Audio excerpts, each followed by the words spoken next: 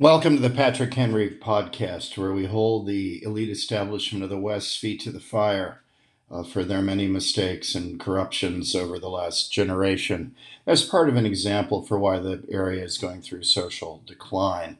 Now, if you want an example of social decline, I can think of no better than the recent eighth grade American history scores, the national tests that the teachers' unions want us to do away with.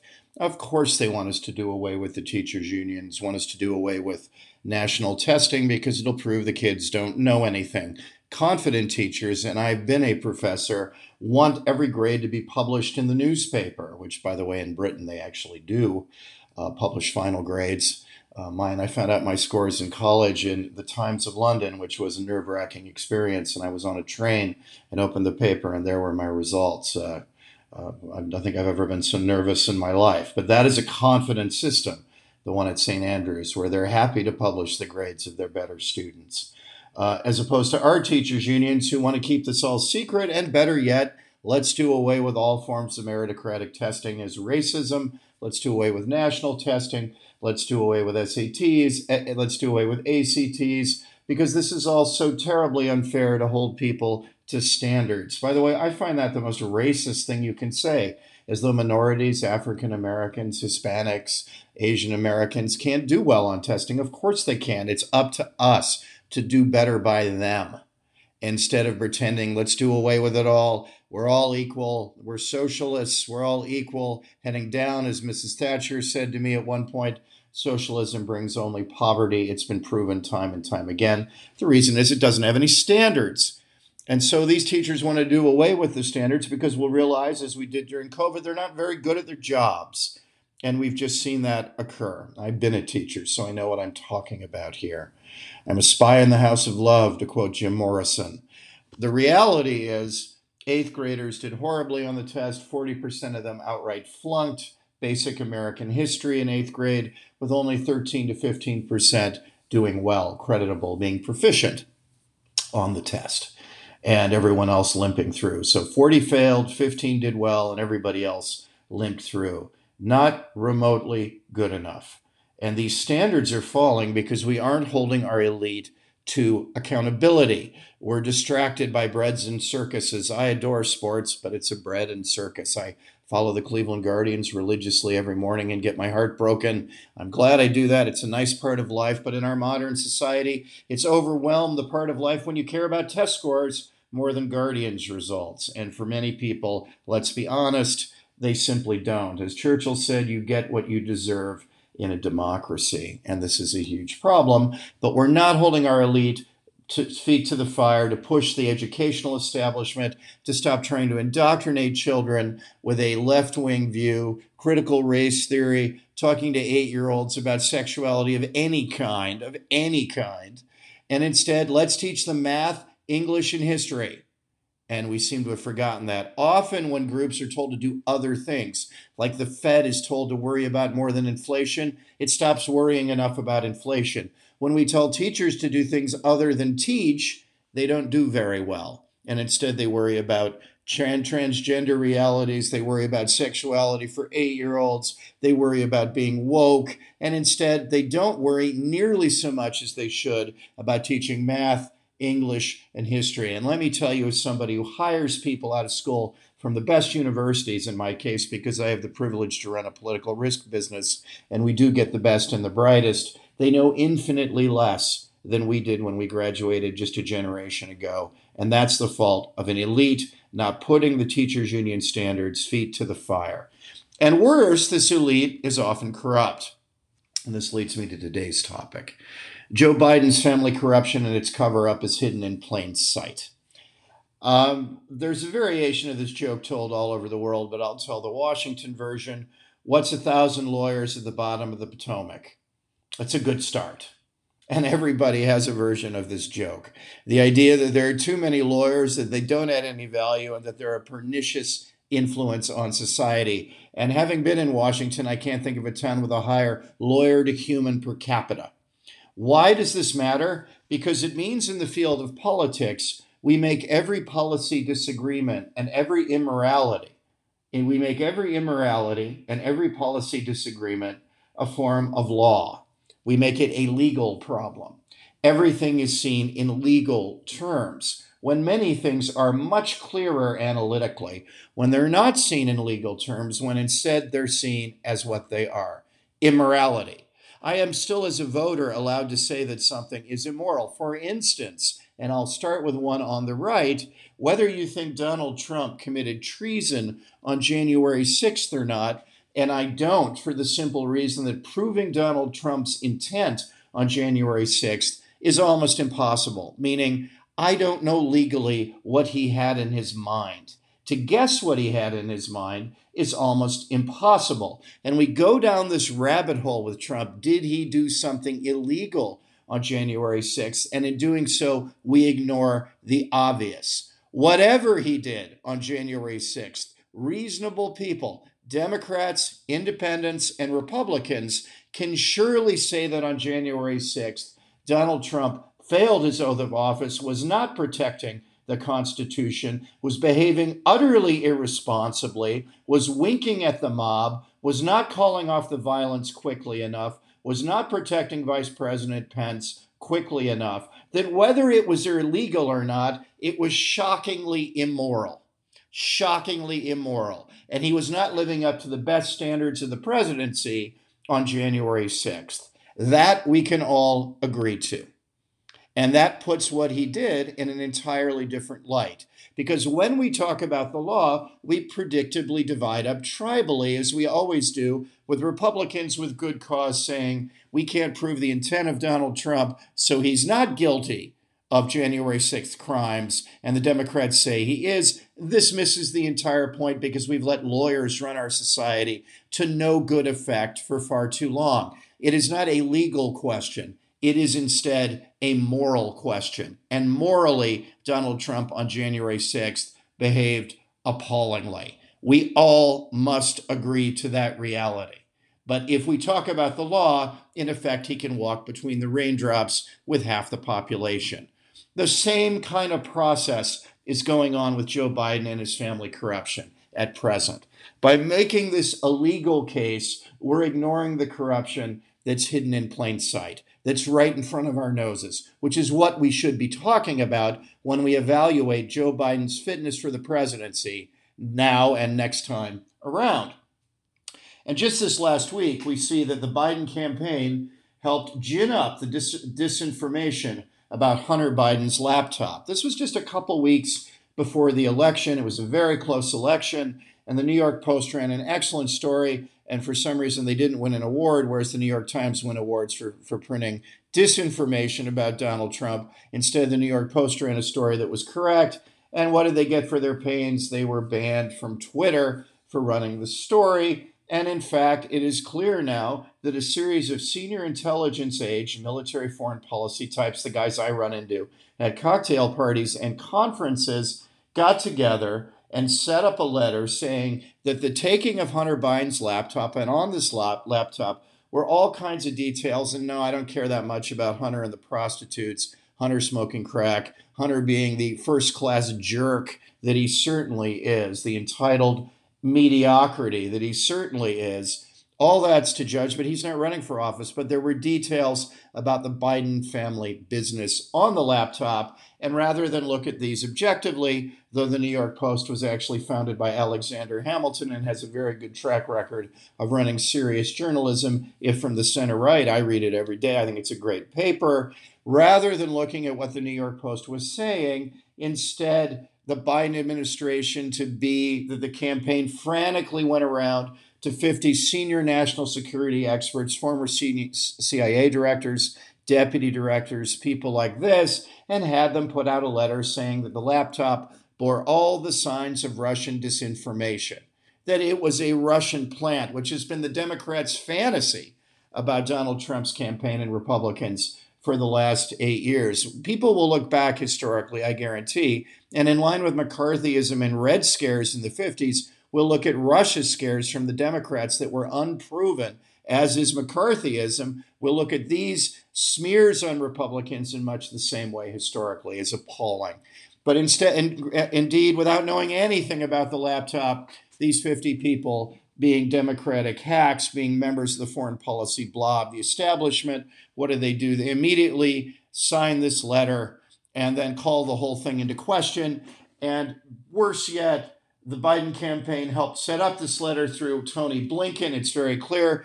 Former Deputy CIA Director Mike Morell, under oath, said that Blinken was organizing it. Blinken is now our Secretary of State. He was a senior foreign policy aide to Biden at the time. Tony's been around forever as a leading Biden loyalist since I was in D.C. 20 years ago. And he's still organizing this letter of supposed experts that said this was disinformation about the laptop.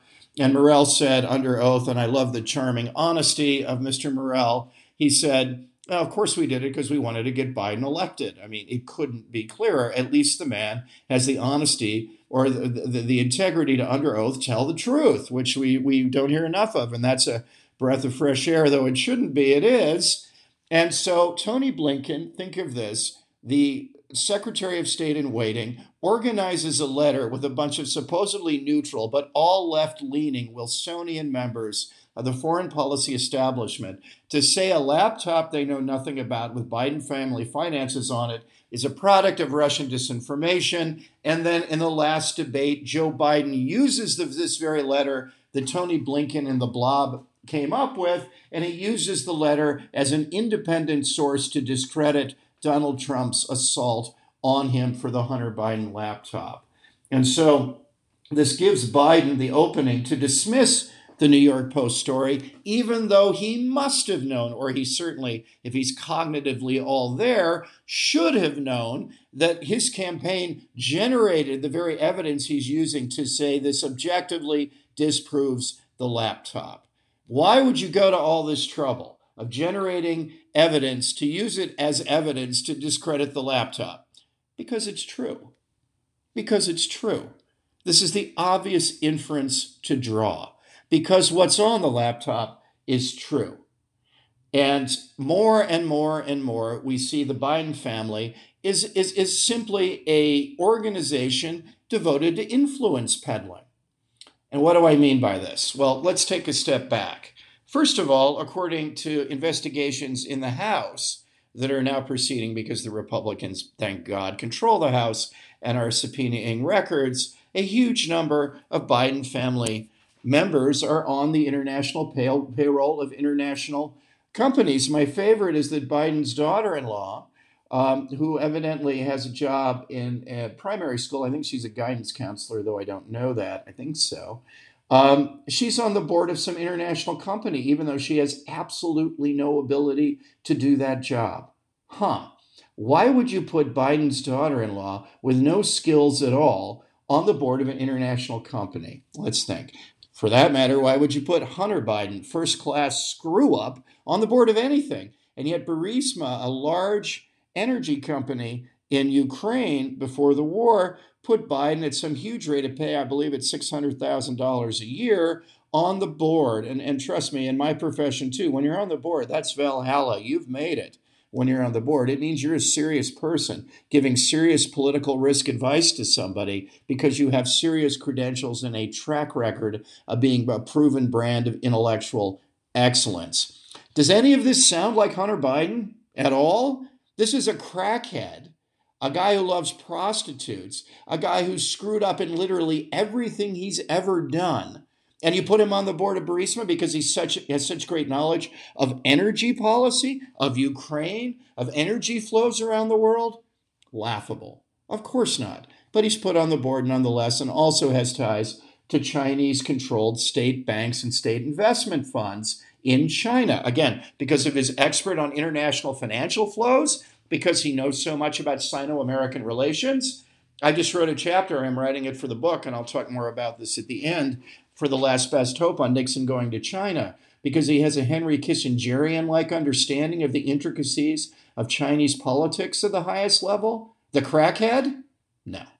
So the elementary school guidance counselor and the crackhead are on the board, along with Joe Biden's hapless brother, Jim, who seems to be on the board of everything, despite having no skills whatsoever. Jim Biden is a man we would not hire in my firm as an intern.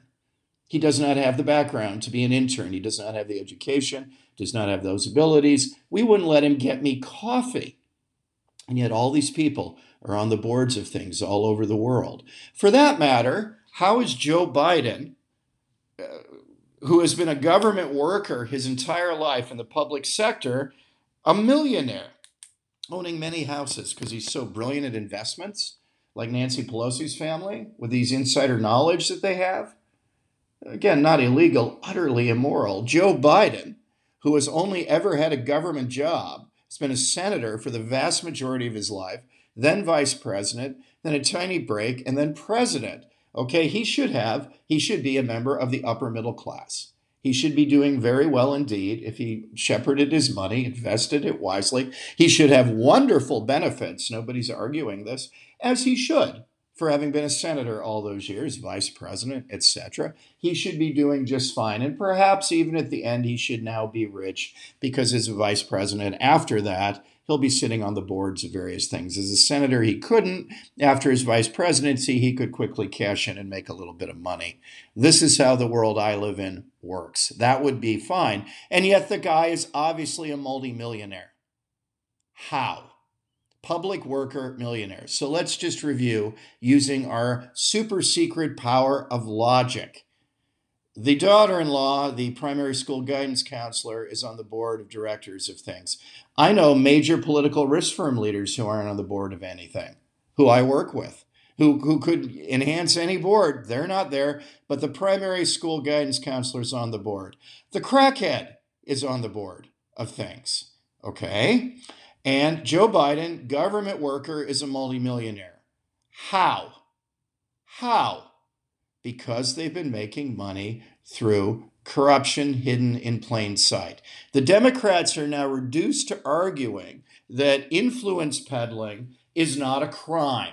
This is how bad our lawyer-driven society, lawyers build and create nothing, add nothing. And we all think about the world through their very perverse lens. And so we make this a legal thing. Joe Biden has not broken the law. Influence peddling, even if it's there, is not a crime. I'll hold that thought. Why do you think Burisma, the Chinese, and others have put the Bidens on these boards? Obviously, it's not for the expertise. Obviously, it's because their last name is Biden, as Hunter Biden has, to his credit, frankly admitted in a number of interviews. And they have been paid a vast amount of money because they are close to Joe Biden. Obviously, they're paying, in Burisma's case, I think it's $600,000 a year for Hunter. Obviously, they're paying to get something. They're capitalists. They're not philanthropic, they're capitalists. And they think having Hunter Biden on the board means they will have influence with Joe Biden. Whether they're right or they're wrong, that's what they think, or they wouldn't pay the money. This is simple. This is, again, my super secret power of having a proper St. Andrews education and understanding logic in a Greek kind of way. So they think they're getting something for it, or they wouldn't do it. So influence peddling is what's going on here. Is it against the law? I don't care. I don't care. I'm going to play a new game with all those lawyers at the bottom of the Potomac. I'm going to play a new game and say, Joe Biden's family is engaging in influence peddling and corruption.